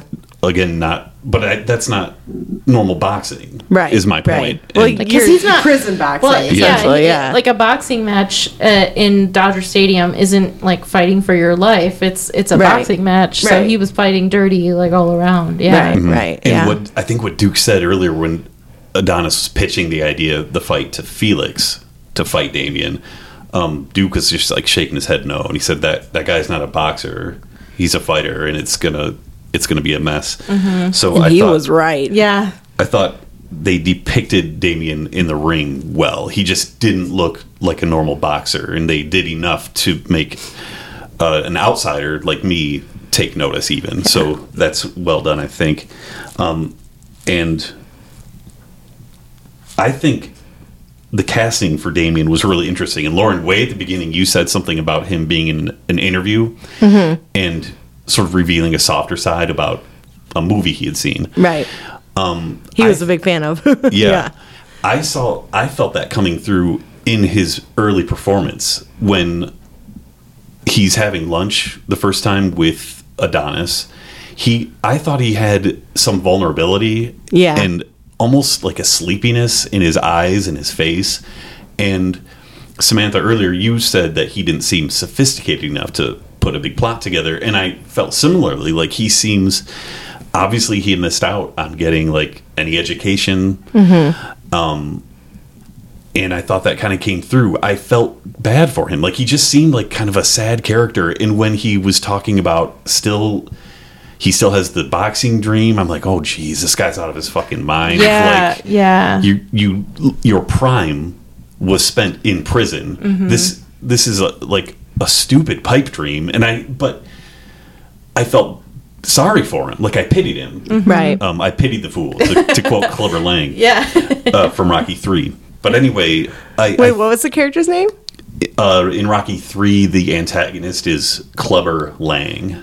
Clever. Clubber. Clubber. Clubber. Lang. Clubber. Oh, interesting. So just to play out or to say off of what you said, I also noticed that you guys are like Clubber. Lang. Sam is losing her mind. I love it. I love watching people like crack out. Their face gets all red, so it's great. So I did notice that Damian's like posture went from very like kind of hunched over and little to like towards the end, like especially. And one specific scene I would say is when he's like working out on the stairs, and Adonis is on that news channel. Yeah. And he's just so like he's like loud, like Damian's like loud and like kind of boisterous and like angry and stuff like that. And I was like, what a difference between these, the character that we first saw when he first gets out of prison, where he's just kind of like, oh, okay, whatever, versus now this like, and He was always wearing a denim Yeah. jacket buttoned up to the neck and like a knit cap Yeah. over on his head. Like it was almost like a hobo costume. right. And it all fit in. Like the costume was really good. His performance was good. And it's interesting seeing him revealed in being boxing shape for the first time when we get to big see like time. I how was ripped like, the guy whoa, is. Yeah. okay, yeah, He really did keep himself in shape in prison. He was not kidding when he said that. Yeah, it is unexpected. You almost I didn't expect like flabby, but I definitely did not expect like Ripped to shreds. 1% Yeah. body fat type thing. Like he was. I mean, it was just very like, oh, all right, okay, so this guy is ginormous, but he just doesn't really come across that way. Like he just seems kind of meek, So I thought that was. I think. I don't know if I've ever seen another movie that Jonathan Majors has been in. I think he might be in the new Ant-Man movie, Quantumania. Quantumania. Is it called Quantumania? Quantumania? Or something. Quantumania. I think he's the villain in that too. But I don't know. To bring it full circle, after Adonis defeated Damian, they show, I think Adonis tries to go over and do the typical the sportsman like thing and say like, hey, good match or whatever, and he that vulnerability had returned to Damien because he had just lost, and maybe he was a little bit hazy because of being knocked down or knocked out, but his face again looked vulnerable to me, and I really like that balance. He kind of reminds me of like Forrest Whitaker if he were a badass. Yeah, I can kind of see that. Like, I don't know. I've seen kind of a gentle face. You ever seen The Last King of Scotland? Because that might change your mind. He's pretty brutal and ruthless in that. No. It's a good movie from what I remember, by the way. It's an upsetting film. I mean, it's about it's a real story about a guy who was like a very brutal leader in, it was somewhere in Africa, but he was like obsessed with Scotland. That's why it's called The Last King of Scotland. It's with James McAvoy and Kerry Washington and yeah, I've seen that. Forrest Whitaker. Yeah, it's very intense. I admittedly haven't seen his full catalog, but when I see Forrest Whitaker, I see kind of like a kind face. Yeah. But if you transplant that sort of kindness onto like a wrecking ball killing machine, then that's like Damien. Yeah, yeah, I see what you mean. Yeah, I really liked the cutscene. What I like it was like a time slip, but also an interesting juxtaposition when it showed them in like an empty arena, just sort of fighting themselves. Like they were in the zone. Yeah, like they were in the zone with just each other, and they kept flashing to images of their younger selves. Mm-hmm. And so I thought that was pretty creative. I really liked that. How the match was pretty weighty, like more than even the audience would ever know. Oh yeah. And so I think that added to, I think you're right that the actor he's just really good at like the vulnerable tough, but I think in terms of like the whole picture, I think it added a level of Creed when he was fighting him.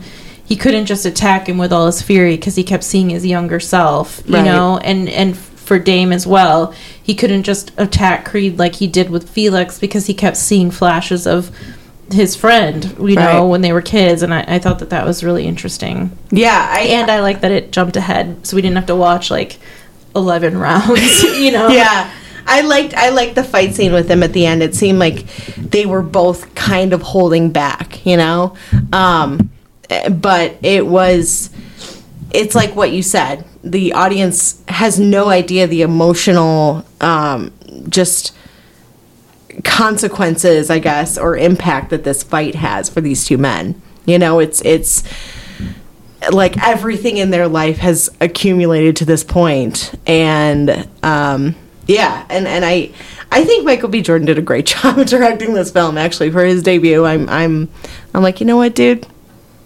Yeah, I'm a fan. I mean, I've been a fan for a while since Creed, but you know, either way, I'm excited to see what else he's going to do in his career. I think it's a good starting point for him to step into an established character, one that he's really close with. Mm-hmm. He's the main character of 2 films already, and now it's like just passing the reins to him. I think that's a good transition, I would think. Yeah. I hope. Yeah. But I think it was good too, so. Mm-hmm. Yeah.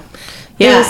Well, I'm just wondering maybe if like Sylvester Stallone was essentially kind of doing that, like, buddy, it's yours now. You got do with it. You got this. I believe in you. And Michael B. Jordan's like, thanks, man. Thanks, man. Yo, that's what Bianca said when he asked her to marry him. Instead of saying, yo! Yes, she said, yo. She slammed the door in his face. So when Sylvester Stallone was like, I'm giving you the reins, Michael B. Jordan was like, yo. Yo! But I accept, thank you. There is something I want to talk about, and it's kind of off the beaten path, but it's something that I was afraid was going to happen, and I want to... And I don't know, I doubt we'll review any of the Rocky movies, so I have to talk about it now. So something that I really hate about the Rocky movies is in Rocky 5, Rocky loses his fortune and has to move into that shitty apartment again. Oh, they basically hit reset and said, "Oh, let's put him back in Philadelphia with nothing," like how Rocky started. And I really hate that because it's suggestive of like that he didn't earn any success, or like success for him is living in a crappy apartment with no financial security, and he spent all his money on a robot. No, he had like a bad accountant or something, didn't he? They like wrote it off really cheaply. It was really bad. It was really stupid. Oh, that's too bad. They just wanted to put Rocky back in. Yep. They were doing wanted like to- a redo or Yes. whatever. Back Yeah. on the streets. And they just made something up to get him there. when we watched Rocky 5 at the end of it, I said like he didn't have like everything that happened at the end, like nothing improved for him at the end of this movie. And it was really pointless. And when I was watching this movie, Creed 3, I started worrying that, because they kept showing Creed's beautiful house, and they were out on that terrace looking over the city of Los Angeles, and it was just gorgeous, and he had achieved all of this. And I was really nervous that they were going to do the Rocky thing, and because of Dame, he was going to lose everything, especially after Dame like took Felix out, and you're not sure Right. what's going on with Felix, and Duke is like, don't come to the gym anytime soon, stay away from me. I was like, they're gonna do this to us, they're gonna take it away from us, they're You gonna thought take all it this away. was going to happen in Creed 3? Yeah. Like, that big of a... Like he was gonna A lifestyle he was change. gonna lose everything, and maybe they would have some hope at the end. I didn't think it was gonna be a hopeless ending, but I did think, because just because of Rocky 5, I thought, are they gonna do this to Creed, or they're gonna take away all his success? And I was really glad that they didn't. And Me I too. also really liked Bianca gave him a pep talk sometime after they had their initial talk. She said like, you earned this. Don't Absolutely. let him make you feel guilty about something you earned. And that's the thing. Like, yeah, he did have a parallel boxing career to what Dame wanted, but he wasn't stealing anything. He earned everything. I mean, he got lucky that his dad was Apollo Creed, so he could get trained by Rocky, but he was still the one that was in the ring for every match. You know what yeah, I mean? for sure, yeah. So I really liked that they kind of like, this is a really cheesy term, but they sort of like put a crown on his head, whereas for Rocky, for whatever reason, they took everything away from him. And I think Rocky has a happy ending, so it's not like boo-hoo, but I still think it's weird that they did that to him, and it always bothers me that they did that to him. But there's a lot of themes in Rocky that you can call back to when you're making new Creed movies. They're not going to go to Rocky 5 Yeah. to do that. Yeah. Like yeah. I That movie was never bad. worried about that. Gosh, maybe Creed 4 though, because here's the thing: Rocky 5, it wasn't like a plot point in the middle where Rocky lost his fortune. The movie basically starts with him back in Philadelphia, penniless. Yep. And they do some blips to explain it. So that's why I didn't even consider that happening here, because I think that'd be too big of a swing to do in the middle of a movie. But who knows? Who knows what they might do next? Well, I also- hope not, though. That'd be That would be borrowing bad. a bad thing. It would be really bad. Well, and And also Bianca would have to lose her entire fortune too. That's true Yeah. too. And Yeah. I did want to say, because we didn't mention it, I did like that they had her, since she really couldn't like sing the music anymore because of her, her hearing, that they made her a producer, and so she was still very successful. she was getting gold records Yeah. for producing. Yeah, and then there was that and woman writing songs. Yeah. Yeah, and there's that Yeah. woman singing her song that would like I couldn't help but notice she had these like beautiful tattoos. I almost Yeah. listen. I thought you were gonna say I'm getting goosebumps talking about this Oh, because I've you say that so much. I have goosebumps. What? You what? You say that so much, and I you were know. like gesturing I to get- your arm. I have and I was like, goosebumps right this now. Scene, that scene gave her goosebumps. No, that scene gave me goosebumps. I've been getting them all night. I don't know if it's just the movie or just I don't know, but no, that scene. Damien says something like, "How does it feel about like someone else singing your Yeah. music?" And she's like, "It's okay." Like you can kind of, I think she's trying to make a positive spin on it, but I would imagine it would kind of hurt, because it's like that could be me, but I can't because life has handed me, a shitty gift, which is the gift of not being able to hear, I guess, which isn't really a gift. Anyway, whatever. So, not whatever, but you get what I'm saying. So I think that is, it's nice that they had her have a career, a very lucrative career, and she's a very successful person and everything like that. And also their relationship was just really cute. Like that scene where he went down there and was like, making out with her and stuff like that. I was like, they're adorable and I like this. So, Like when he said Yeah. something like, he lifted his shirt up and he's like, "You seeing all this?" Like Yeah, he's trying to I seduce like her, it, but yeah. in kind of a comical way. he's like, I'm keeping it tight or something like that. Yeah. I think she said he was getting soft in his retirement, and he was like, "That's just an excuse to see my abs or something. Yeah. No. He had a stain on his shirt from ice Oh, cream. that's right. Yeah. She's like, I gotta take that off, put it in the wash, and then he turned it That's on. right. He's like, you just want to see my abs. He's a really like messy eater because that was a pretty big ice cream. It was also like on his shoulder. It wasn't like near his chest or anything. They I was must like, have had a food fight. Yeah, maybe. Yeah. I read something sometime like a long time ago, and it was about this girl was talking about how she always found crumbs on her shoulder, and she couldn't figure out why she would find crumbs on her shoulder. Well, it turns out she's holding her snack, and she was always holding it like right over her shoulder, just like relaxing. And so she's That'll like, do it. "Oh, there's where the crumbs come from." And It's called the snacker's shoulder. It's a condition. her shoulder. Yes. Yeah, but his is like, what was he just like holding it like right in his, Yeah. and then he was he's like, resting "Oh, an ice cream that's cone right. on his shirt. Yeah. Forgot I had ice cream cone in my can." So, would you guys recommend the movie? Mike. Yeah, I would. I think I'm with Lauren. At the opening, you said you ranked them Creed 3, Creed 2. I'm Yeah. in agreement on that. And yeah, it's good. It's an improvement. For sure, I agree. Good debut for Michael B. Jordan. Mm-hmm. And a villain who's a character. That's a big step up from Creed 2. But I still get to see Victor, which was really fun for me. That was fun. Yeah, I agree. Yeah, that was I recommend cool. it. Yeah. Yes, I as well recommend it. It's pretty fun. Basically I agree. Creed 1 is the best. Mm-hmm, Creed definitely. 3, Creed 2. I think based on comments made last week, I still would recommend watching Creed 1, Creed 2, and Creed 3 just so you can get the whole picture. But it's definitely, they did a good job. They definitely improved and made it a better movie than Creed 2. And it's definitely worth a watch. Go see it in the theater. Yeah. And yeah, how about you? I just to say, Creed 2 is not a horrible movie by any. It's certainly not Rocky 4, But what is? But I what know. is? That's Rocky IV's strength. But yes, I whereas I said I just hit the mic. I wouldn't really recommend the second one. I would recommend the third one. I think it was enjoyable. I liked it. I had a good time, went by myself, 12:15. I don't think I've ever went to a movie theater that early, which isn't really early, but it's early for me because I'm just a late night person. So it was fun. Yeah, I liked it. I definitely enjoyed it. And I think Jonathan Majors is he's a good person to watch to see how his career is going to go, because I think that he has the potential to really to get out there and make it big. I think that he is a talented actor. So yeah. I would be interested if Creed 4 was set like 20 years in the future and it was about Amara, honestly. That would be cool. Yeah. I wouldn't be against something like that as long as it was done well. Yeah. And she maintained her femininity.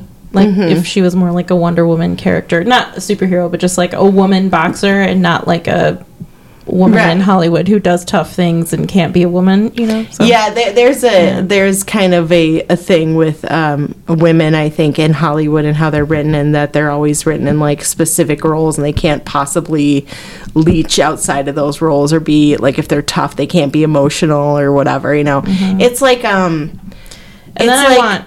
Sorry, go ahead. No, because I've been rewatching Frasier, and Roz gets pregnant, and I always was kind of thought that she was kind of like child free, and I think to me it seemed like lazy writing in that they were trying to make her settle down, but instead of her like getting a hobby or something, they gave her a child. And I think that I see stuff like that a lot in movies where it's just like, women can be more than mothers. You know what I mean? Like, come on. And it's for someone who's child free, it's pretty insulting, to be honest with you. So anyway, that's just my own little whatever. I think that what could happen in that movie, I'm writing the plot, is that Amara wins the title. Hell yeah. And then Creed comes out of retirement and fights her. She's like, Dad, come on, what are you doing? And he's like, And takes... I don't know. Yeah, and it's called Creed 4. Battle for Creed. Because they're both Creed. Battle for the Alpha Creed. Yeah. Anyway, Yeah. And Mike, thank you so much for being on. Thank you. Thanks for having me back. It was fun to do the trilogy with Yes. you guys. Yes. And it's fun to do a brand new movie that we got to go see in theaters. That's Yes, the first I've big done. time. The first new movie I've seen with to review with you guys. So Yeah. that was exciting, and it was neat to not hear. To go in not knowing anything about Samantha's opinion, Yes. which hadn't happened yet for this. So Yeah. Oh, yeah, it was there you really go. fun. Yeah. I was thinking that about you as well. Like, I have no idea what you think of the movie. And he wouldn't even talk about Every his week for me, theater so- going experience. Yeah. It's pretty thrilling, I gotta Yeah, say. yeah. It keeps me going every week. I go, what'd you think about the movie? I don't know. Actually, I there know. are some movies where I'm like, whatever. But then there's some where I'm like, I have to know what she thought, and I'm dying, and I need to know. So, yeah. But, That's right. People got to know. But yeah, it's always Yeah. fun to have you on. Yes. And I'm glad you got to do all 3 movies as well. Yes. Me too. Thank you That very was fun. much. Yeesh. Thank All you. right. So you guys can follow us on Instagram at Watchers and Movies or Facebook at Watchers and Movies. If you have a recommendation, you can do a couple of things. You can either DM us on social media. You can also email us at watchersandmovies@gmail.com. And you can also visit our website. That's watchersandmovies.weebly.com. And thank you so much to Mike for our theme music. Yeah, you can find him on Twitter at the Mike Show 42. His name is Mike Myers. Thank you, Mike. Thanks, Mike. And that's it. Bye-bye. Bye.